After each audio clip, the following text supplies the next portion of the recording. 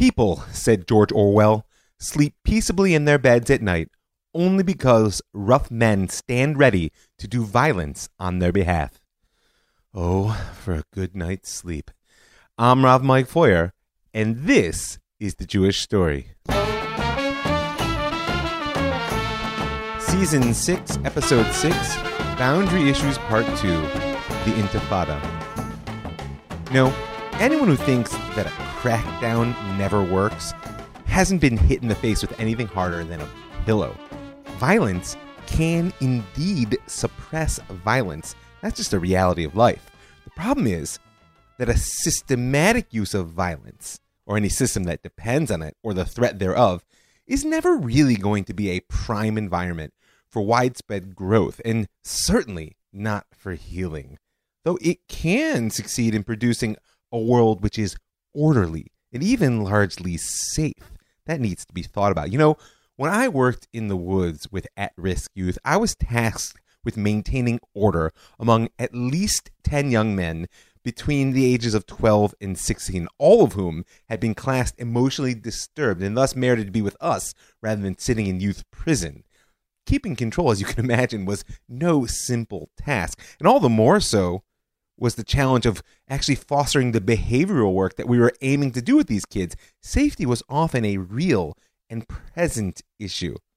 In order to deal with that, I saw amongst the people I work with a couple of classic alpha males. Actually, usually mostly ex-army guys, though not exclusively. What they did is they would establish themselves as the big dog within their group, either through actual physical confrontations or simply through raw intimidation. And I promise you, their groups were a tight ship. They ran safe and orderly right until these counselors happened to go on time off. And then, kaboom! Struggle for that alpha post, something which most of the other counselors were simply not equipped to handle, even when they knew it was coming. I've seen some pretty ugly breakdowns in 2 years. Now, there were others amongst us who recognized that need for controlled violence in order to maintain dominance and therefore a safe environment over these loopy young men, while at the same time we recognized its limits.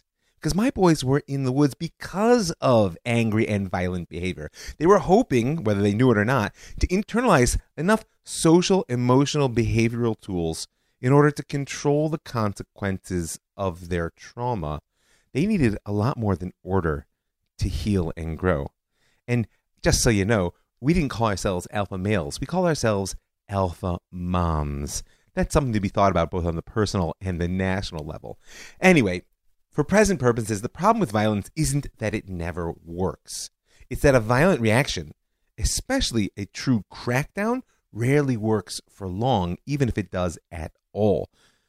And the other part of the problem is it's so easy to choose as a strategy, especially when you're facing violence in your own turn. Right? This is the truth in Asimov's judgment, that violence is the last refuge of the incompetent, placed in the mouth of Salvor Hardin for my fellow geeks. Right? Violence is the last refuge of the incompetent means that when imagination fails, you can always bust some skulls. You'll get everybody's attention, if not their compliance.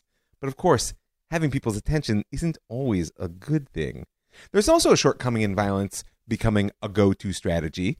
And remember, for much of human history, it's been the glaringly obvious choice for lots of people because, like with every other chosen strategy that we use consistently to handle our problems, it becomes difficult to look at solutions outside of that range. Hence the dilemma of having only a hammer and seeing all our problems as nails. No matter how you slice it, one thing is certainly true. In The Jewish Story, we've been living by Weber's definition of the nation state now for more than a century. Remember, that's a system with a monopoly on the legitimate use of force to maintain order. And so long as those who use force are seen illegitimate by a significant portion of the populace, then what we get is a constant and often violent challenge to the order they're seeking to maintain. And right or wrong, that's what makes crackdowns happen. The name for what's coming is the Intifada. It comes from the Arabic meaning shake off or get rid of. As far as I can tell, it's like shaking off sleep or a dog shaking off water from its coat.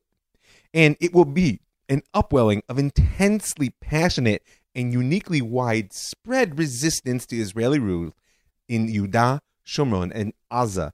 It is going to include plenty of violence, but of a different type than Israel had yet faced. At this stage, Israel and the IDF are still licking their wounds from Lebanon, both the horror of urban warfare and siege around Beirut, and the shame and pain of the Shiite guerrilla campaign that drove their retreat into the security zone along the border in 1985. Now, only 2 years later, a whole new form of violence will erupt and catch the country ill-equipped to deal with, both literally and figuratively. Because for the first time, 10,000 soldiers are going to be mustered to keep public order rather than fight battles. Riot gear will have to replace combat weaponry. Tzahal will literally be caught scrambling to make that happen. And what's perhaps even worse is that Israeli politicians will find themselves reaching for outmoded tools as well because they haven't really considered how to deal with a situation of this nature. The outbreak of the Intifada is in early December of 1987, and that means it lands squarely in the time of Yitzhak Shamir and Shimon Peres' unity government between the Likud and the Labor. Now, neither Shamir nor Peres were strangers to leading a nation at war, but in the crucial early phase of response, both deferred to Yitzhak Rabin, hero general, hard-nosed pragmatist, and currently defense minister. The arc of policy that Rabin will initiate at the end of 1987 might be labeled from suppression to separation, remembering that he'll go from being defense minister in 6 years ultimately to being prime minister and finally backing the Oslo agreements. And of course, let's not forget that all this story is just one more chapter in service of understanding how we got a separation barrier sting its way 700 kilometers through Israel, dividing both the people and the land. That's really what I'm aiming to do, to chart out an arc that goes from suppression to separation, and to point out that it's all in avoidance of sovereignty. Now, in fairness, the posture avoiding sovereignty can't be laid at Rabin's door. Only the policy of how to do so while struggling to maintain order. Because if you've been listening to the Jewish story for any amount of time, then you know that Israel has been confused about its sovereignty over Yehuda, Shomron, and Gaza since that week in which they were won in 1967. Whether they relate to it as a bargaining chip, they treat it as breathing room, or are pursuing it as a messianic frontier, sovereignty is a messy and poorly understood concept. And because of that confusion, the crucial importance of Weber's maxim has been neglected, if not lost altogether. Now, there are strong, what we might call political military elements in Palestinian society: nationalists, communists, pan-Arabists, and soon-to-be jihadists, all actively working against Israeli control with violence and without it. However, much of the Arab populace will stay away from that violence, though they've come to see the security services' use of it as illegitimate. Nonetheless, residents always value public order to some degree until the price for it becomes too high. And since 1982, when the Sinai Accords first floated the notion of a negotiated Palestinian autonomy, the Israeli government itself seems to no longer claim a monopoly on power in the West Bank and Gaza. Now, add to this the complex impact of the Jews moving in. Population in Yehuda, Shomron, and Gaza will more than double in the 4 years leading up to the Intifada, hitting 60,000 by 1987. Nominally, they want to be citizens of a Jewish state living on sovereign Israeli land. And so that should help Weber out. But back in Season 5, episodes 12 and 13, if you want to check it out, we spoke about the Jewish underground of the early 80s. These men saw the violence they employed as self-defense and maybe an active deterrence. And their hope mostly was to force for more Israeli sovereignty, not to undermine it. Nonetheless, you can't say that they saw the Israeli state as having a monopoly on the legitimate use of force. That's why they took the law into their own hands. And frankly, their actions clearly did nothing to enhance order. Not to mention a small but potent element amongst the so-called settlers, which was eager to push forward a messianic vision that would make these questions of limited sovereignty obsolete at best. Sounds like a mess, right? Well, yeah. And what's going to unfold will be first a rush by the Israeli state to suppress Arab violence, simply in an attempt to maintain order, without any vision of what it means to be sovereign over those lands or the people living in them, and then ultimately a policy of separation. Us here, them there, being the best that they could muster for a social vision.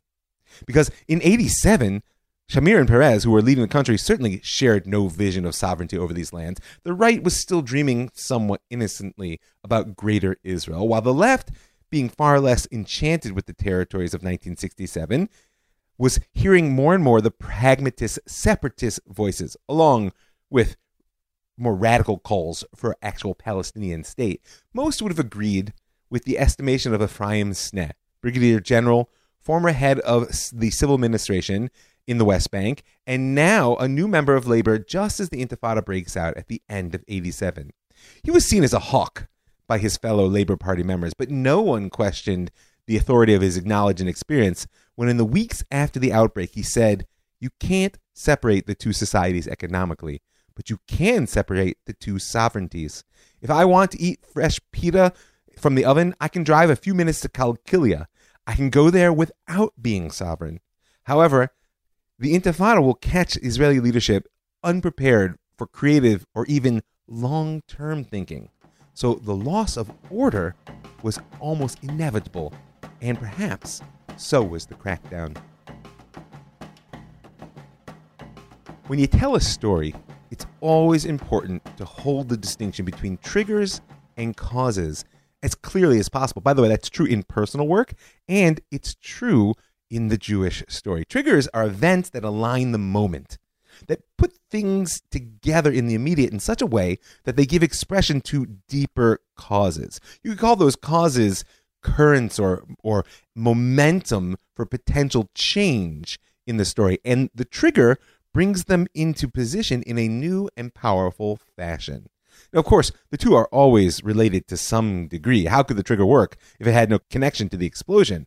But the trigger is always defined by the specificity of the moment that allows you to say, well, I know that happened, but it could have been otherwise. For instance, when Gavrilo Princip fired the shot that killed Archduke Ferdinand, touching off the causes underlying the war to end all wars, right? That's World War I. If he hadn't pulled that trigger, would World War I never have happened? At the same time, right? Isn't it true that Europe could only dance on a powder keg of nationalism, imperialism, and economics, etc. for so long with a candle in its hand before some spark made it blow? And the spark that will trigger the underlying causes of the Intifada happens on December 8th, 1987. An IDF tank transporter was traveling just north of the Gaza Strip when it hit a van carrying Arab construction workers from the Jabalia refugee camp. They were on their way, of course, to work on construction sites in Israel. The accident was horrible. 4 men were killed, 6 were wounded, and the fuse was lit. A rumor swept Gaza and the West Bank that the driver had actually hit the van deliberately, an act of revenge for the murder of an Israeli only 2 days before. That rumor moved so fast, in fact, that when thousands poured into the streets of the Jabalia camp for the actual funeral, hundreds of others came out in other Gaza camps. Angry cries of "Jihad, Jihad" filled the air. The IDF position in Jabalia was immediately besieged by stone throwers, while other mourners left the graveside to set up roadblocks throughout the camp. No reinforcements were sent because no one thought that this was anything more than a disturbance. The APCs, which eventually tried to move through the crowd, were actually turned back. In fear of being overwhelmed, the troops in the position opened fire with live ammunition on the crowd, wounding a number of people and killing a 17-year-old boy. And now the bomb exploded. Truth be told, Israel's overall deterrent posture had been deeply weakened well before. Hezbollah's successful campaign in southern Lebanon, pushing them back to the security zone, made it look like the furious IDF had been defeated by guerrillas, and so that it might be defeated in the same way again. Add to this a spectacular terrorist raid involving hang gliders over the border from Lebanon, together with a prison break which created popular heroes and excited Palestinian morale on the streets, readying people for resistance. And then, in May, only half a year before the Gaza explosion, the IDF decided to challenge the Shabiba for control of the Balata refugee camp outside of Shechem, and failed.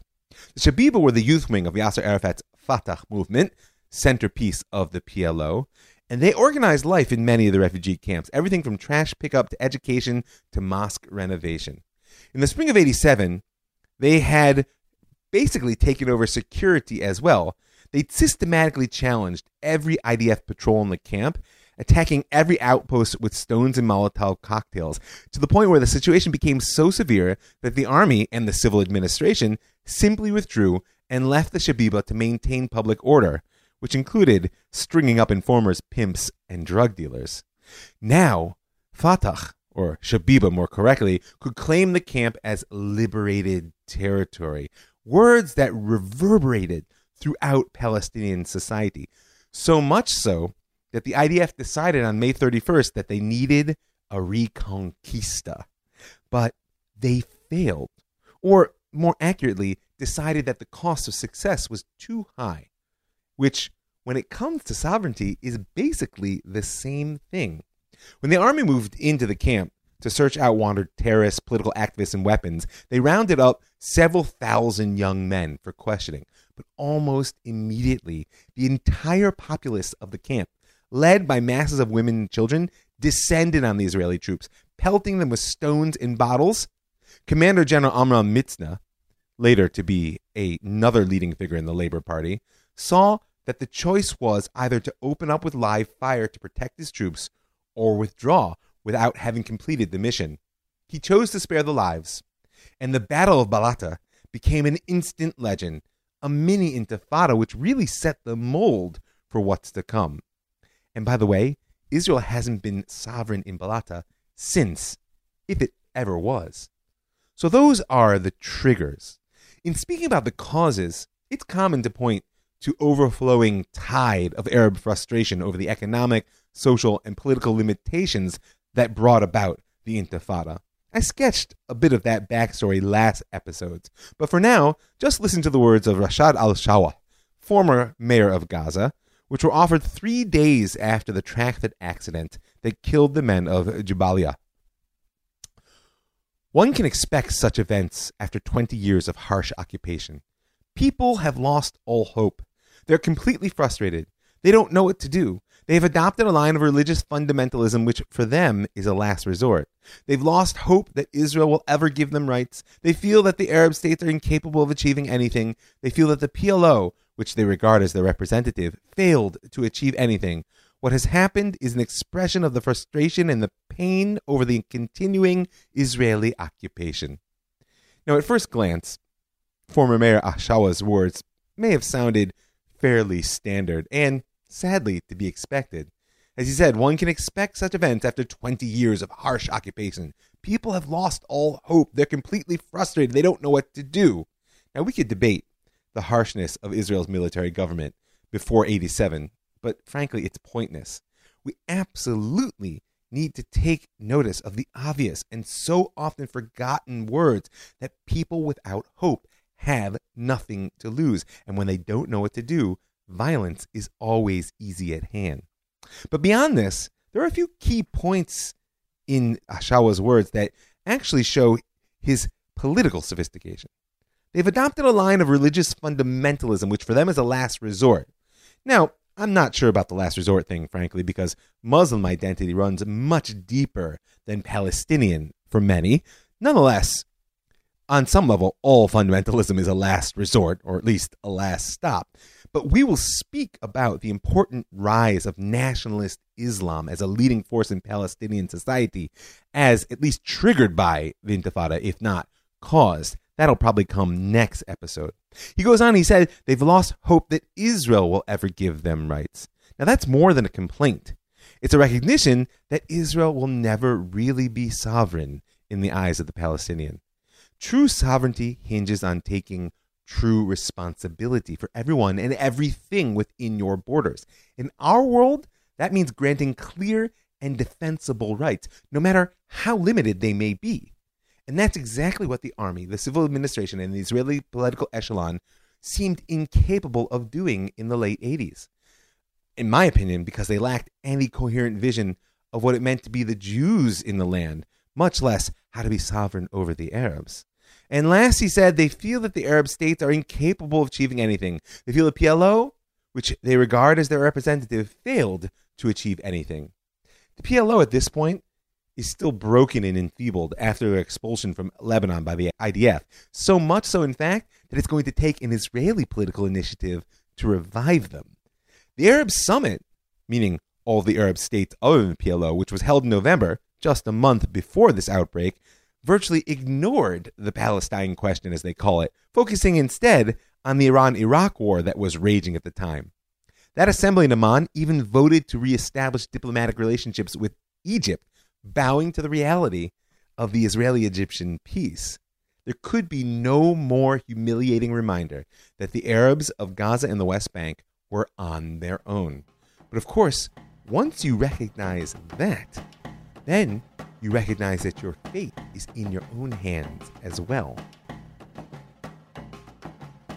Despite the characterization offered by former Mayor Ashawa, the reality of Israel's military rule over Yehuda, Shomron, and Gaza had not been as universally harsh occupation as he hoped to represent. Don't worry, I'm not about to wade into the polemic over whether the Palestinians are better off or worse off after their conquest, nor the mess of deciding what measure actually really matters when it comes to ascertaining someone else's welfare, nor am I going to try to uphold the so-called enlightened occupation rhetoric that was quite popular in the mid-'80s. But I will say that until 1987, the policy pursued by the civil administration on the military, social, and economic front was not one of oppression, but one of control. And that meant it was oriented at all costs toward quickly suppressing outbursts of violent and even non-violent violence, like non-tax payment or strikes, in order to avoid at all costs widespread and sustained resistance. Now, a military government, by definition, has far more tools for control at its disposal than a civilian one. And so legal, economic, and personal punishment were quick and intense for those who chose to engage in resistance. But when the goal is stability, there's, of course, always a carrot that goes with the stick. And that's why we spoke last episode about the rapid rise in the standard of living, healthcare, live birth rate, higher education that followed Israeli conquest of 1967. The economic and social development actually fostered by the military government may have been oriented to creating a subordinate society, but it allowed for the emergence of a rich Palestinian social fabric. Dare I say, of an actual Palestinian society, because ironically, they were united as one political entity for the first time ever under Israeli rule. Absent any local leadership beyond the mayoral level, and often alienated from the PLO's attempts to control the situation on the ground, by the 80s, the West Bank and Gaza boasted an impressive array of unions, student organizations, religious societies, women's circles, mutual aid, etc. And while Fatah and the Shabiba did provide a broader leadership umbrella in many places, like I said, as did the Islamic Association of Gaza, that story soon to come, it will be this grassroots foundation that really defines the opening phase of the Intifada. But I digress. If we're in search of the causes that transformed the trigger of December 1987 into a true popular uprising, as opposed to leaving it as a sustained street violence, which the civil administration was equipped to handle, then we've already named a few. Clearly, economic, social, and political limitations of life under military rule, call it occupation if you must, is a cause. There are the larger political and economic shifts also that we've touched. The sense of despair with the PLO and the Arab world's ability to solve the Palestine problem. A sense that the Jewish presence in Yehuda, Shomron, and Gaza had reached a tipping point.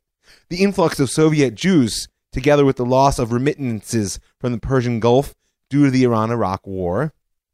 But in my efforts to stay focused on the Jewish story, and more specifically, to understand how military rule traced an arc from suppression to separation, which produced the wall instead of sovereignty, then we have to pick up back in Jabalia. Now, hours after that initial rioting broke out during the funeral on December 9th, the fire had spread to the refugee camps throughout Gaza.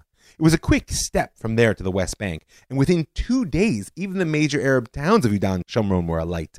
But it was the 12 days of sustained rioting in the refugee camps which forged a new, and at least for now, dominant force in Palestinian society, and that was the people of the refugee camps. The leaders of the demonstrations and riots rocking the camps might look familiar in their pictures today. They took to covering their faces with keffiyehs, that long-time symbol of Palestinian resistance, the checked scarf, both to prevent identification and to hold back the tear gas. Black and white for Fatah nationalists, red and white for the leftists, green and white for the Islamists, and thus the party distinctions were clear from the outset, but they were street-level differences. At this opening stage, no national organization could claim a real role in what was unfolding. It'll take almost half a year before Hamas emerges as the driving force in Gaza and before Fatah money manages to draw many of the grassroots leaders in line behind their policies. Both elements that will play a serious role in the move toward separation. But before we can get there, with all these causes, we need to talk about Yitzhak Rabin's iron fist policy and how, in many ways, it became a key cause in the transformation of the Intifada from an outburst into an uprising. Now, to say that the opening explosion of violence was unprecedented is an understatement. The loss of control in Yudah Shomron and Gaza was so rapid and complete that at first, Israel's military and political leadership were simply at a loss for what to do. As one empathetic Israeli correspondent put it, the long tradition of capitulation to Israel was supplanted almost magically by a mood of defiance. In a matter of days, the West Bank and Gaza Strip had become the scene of an all-out fray between a native population and an occupying power. The system that allowed the occupation to continue for more than 2 decades simply collapsed in the face of the violence. None of the old rules applied anymore. Dramatic words, but truth is, one old rule actually remained there to rely on: fight fire with fire. The problem was that it didn't work either. Within a month, at least 36 Palestinians were dead from Israeli gunfire, and the violence showed no signs of abating. And that's when Defense Minister Yitzhak Rabin issued orders for his iron fist policy. He gave the IDF broad leeway to impose curfews, conduct widespread random house searches, and to use, quote, force, strength, and blows rather than live ammunition to suppress the riots and demonstrations. Now, the policy produced instant results, though perhaps not entirely the ones Rabin was looking for.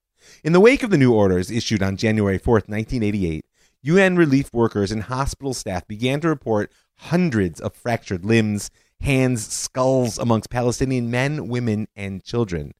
Not surprisingly, this came together with a marked reduction in the level of street violence, so much so that Rabin was able to boast to the press, the use of force, including beatings, undoubtedly has brought about the impact we wanted, the strengthening of the population's fear of the IDF. But some might say that he overplayed his hand. The analysis is actually quite simple.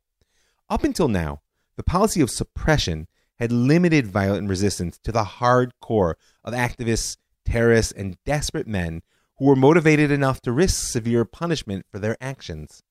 But the Intifada saw for the first time masses of Palestinians taking to the streets.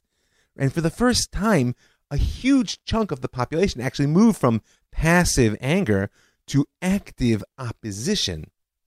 Why? Well, from a rational actor analysis, there's room to say that it was actually the iron fist policy itself. Rabin's new orders sent a tidal wave of violent punishment flowing out from the IDF troops toward the Arab populace at large, regardless of innocence or guilt. Random beatings, collective punishments, Widespread curfews and destructive house searches all meant that even those who chose to avoid acts of resistance were likely to be punished anyway. And that in turn pushed many of them over the edge toward action. Because if you could stay home and be safe, that's one thing. But when you're met with increasingly broad violence, whether you stay home or not, well then, the situation begins to spiral rapidly. And in that sense, the Iron Fist proved to be a policy overreach that helped transform an explosion into a mass uprising, fueling rather than suppressing it. Not that this was a conscious perspective anyone was holding at the time. 2 weeks after initiating the Iron Fist, meaning a month and a half after the outbreak of the Intifada, Rabin defended his policy in an interview with the New York Times. The television pictures of confrontation are ugly. Any violence is ugly, but you don't expect us to say, since there's violence, we are giving in. We have to drive home to their minds and hearts, by violence, you'll gain nothing. Now, whether he knew it or not, Rabin was echoing Jabotinsky's Iron Wall essay written more than 60 years before. And he was expressing a truth that every authority figure knows, whether they're willing to admit it or not, that the retreat in the face of violence often means a greater loss of control and certainly a loss of legitimacy.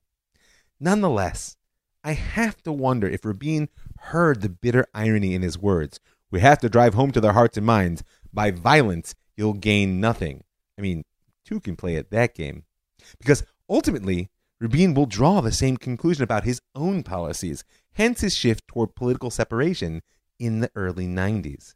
Now, that being said, Rabin was never amongst those who aimed for sovereignty over Yudah Sharon and Gaza, and certainly not over the Arab population therein, as he made clear in that very same interview. This is a confrontation, he said, between two different entities, political and religious. He asserted, quote, the determination of the eastern border of Israel must include a solution to the Palestinian problem. I believe that without Palestinians being part of the negotiations, there will be no lasting solution. Nonetheless, as a man raised in the military almost since he could walk, Rabin felt his Iron Fist policy would promote that ultimate separation. Little did he realize it would risk dividing Israeli society first. In our world of media saturation, politicians always have one eye on public opinion. That was just as true in the 80s as it is now. Polls indicated that, at least initially, most Israelis reacted to the opening wave of violence by supporting the hardline law and order position taken by Shamir and Peres's unity government. But cracks in the consensus were there from the beginning. Not long after Rabin announced the Iron Fist, Labor Knesset member Abdul Wahab Darwashwa announced to a cheering crowd in Nazareth that he was resigning in protest. Voices of concern were heard right away in the legal community as well, people insisting that the army's use of beatings to punish demonstrators was actually illegal. A soldier, they said, has the right to use, quote, a reasonable amount of force to protect himself, to arrest a person who commits a crime, and to disperse demonstration, but punishment was the job of the courts. There is no right to break someone's arm just because he violated the law, said David Kretzmer, professor at Jerusalem's Hebrew University Law School. If beatings are used as a form of summary corporal punishment, they are manifestly illegal. Anyone who orders such beatings and carries them out is criminally liable. Those voices, however, were soon drowned by a groundswell of public protests against the Iron Fist. Since the siege of Beirut, the international media had delighted in highlighting Israel's use of force. And now, pictures of IDF soldiers swinging batons in crowds of women and children were all but saturating the airwaves. So much so that Morris Abram, chairman of the Conference of Presidents of American Jewish Organizations and a vocal supporter of Israeli policy, actually telephoned the defense minister to express sharp criticism and shock over the new Israeli policy. He warned, in words that are oh so familiar today, that while it wasn't his business to tell the defense minister what to do, if the policy continued, American Jewish organizations would no longer be in the position to defend Israeli actions. But the real resistance to Rabin's policy came from the home front. Remember that in the opening phase, Israel mobilized nearly 10,000 soldiers to restore order in Yudah, Sharon, and Gaza, each of whom had family, friends. Now, while the populace may have supported a strong stance on law and order in the abstract, That's very different than hearing what it looks like on the ground, first person from your sons, brothers, and fathers. Nava Eisen's son was serving in an army unit in the Gaza Strip, and he told her that soldiers had no choice but to carry out their orders because it was far better to beat Palestinian demonstrators than shoot them. But as his mother told Israeli radio, she was deeply disturbed. What will happen to him when he kills his first demonstrator, she asked. In Lebanon, I was afraid for his life. Now, I'm afraid for his soul. It was that fear that revived the organization Peace Now and accelerated Israel along the track toward the divided society we see today, of which the wall is only one expression. You may recall from back in Season 5 that Peace Now actually began as a spontaneous wave of support for the peace process with Egypt, and that it was really forged during Lebanon as it coalesced into a movement that organized the largest protest in Israel's history. 300,000 people gathered in Tel Aviv to protest against the Sabra and Shatila massacres. But since '82, the movement had been all but dormant. Two recent protests against Israeli policies in the territories had fizzled before they'd even really begun. But the Iron Fist proved enough to galvanize the movement into action. Get it? Galvanize? On January 23rd, an estimated 50,000 people converged on Tel Aviv, marching under the banner of Peace Now. Earlier that day, 7,000 Arab Israelis had gathered in Nazareth, long the political center of their community, and in a sign of things to come, many waved the then banned Palestinian flag. The speeches in Tel Aviv might sound familiar today, but in 1988, they were fresh and even raw. The events are having a destructive effect, said Rami Treman, Peace Now activist. The army's behavior in the territories will become a standard of behavior in Israel itself. Who do the blows hurt more? Asked Danny Gall. The young Arabs hit or the young soldiers doing the hitting? The blows of those hit will go away in a few days. I don't know if the blows to the heart of those who do the hitting will ever go away. Now note that primary fear was the effect that suppression will have on Israelis, not its effect on Palestinians. Hence the fact that separation is on the horizon. The January '88 protests was the largest Israel had seen since the Lebanon War, and it began a process that, in fits and starts, will drive almost half of Israeli society toward the separation stance of the Oslo agreements. Peace Now, of course, wasn't the only organization calling for an end to the Iron Fist policy. They were just the largest. Oz V'Shalom was a small religious peace movement, and its spokesman Yechezkel Landau expressed its position in classically Jewish language. He said, "We now have the anguish of power instead of the anguish of powerlessness that we had for so long. But early in our history, we knew it. The prophets came to remind the kings that they lived under God with a system of values. The uprising," he said, "makes me both less optimistic and more. Less because it feeds the hardliners on both sides. More because it's so obvious that the occupation is untenable. It can't go on indefinitely." Prophetic words. He was perhaps mistaken about how obvious the Intifada's ending could be, but he was certainly right about how it fed the hardliners. You know, it's not called the wall that Hamas built for nothing, but that's a story I'll have to tell in the next episode. I want to thank the folks out there who give their hard-earned money to make the show happen, keep it free and widely available. I want to call on you to join them now. I need your support for Season 6. Go to my website, jewishstory.co. Upper right-hand corner there, you'll see a button that says Be a Patron, and you can click on that to give a little bit of per-podcast support. Or you can be in touch, robmikefoyer@gmail.com, or you can find me on Facebook. I'm happy to share with you the details of how you can dedicate a show. I also like to thank the Land of Israel Network. That's thelandofisrael.com. They're building a center for global transcendence in the heart of the Judean mountains. I want to thank the Pardes Institute, pardes.org.il, for throwing the doors of the Beit Midrash open as wide as possible. And I want to thank you for listening. I'm Rav Mike Foyer, and this is The Jewish Story.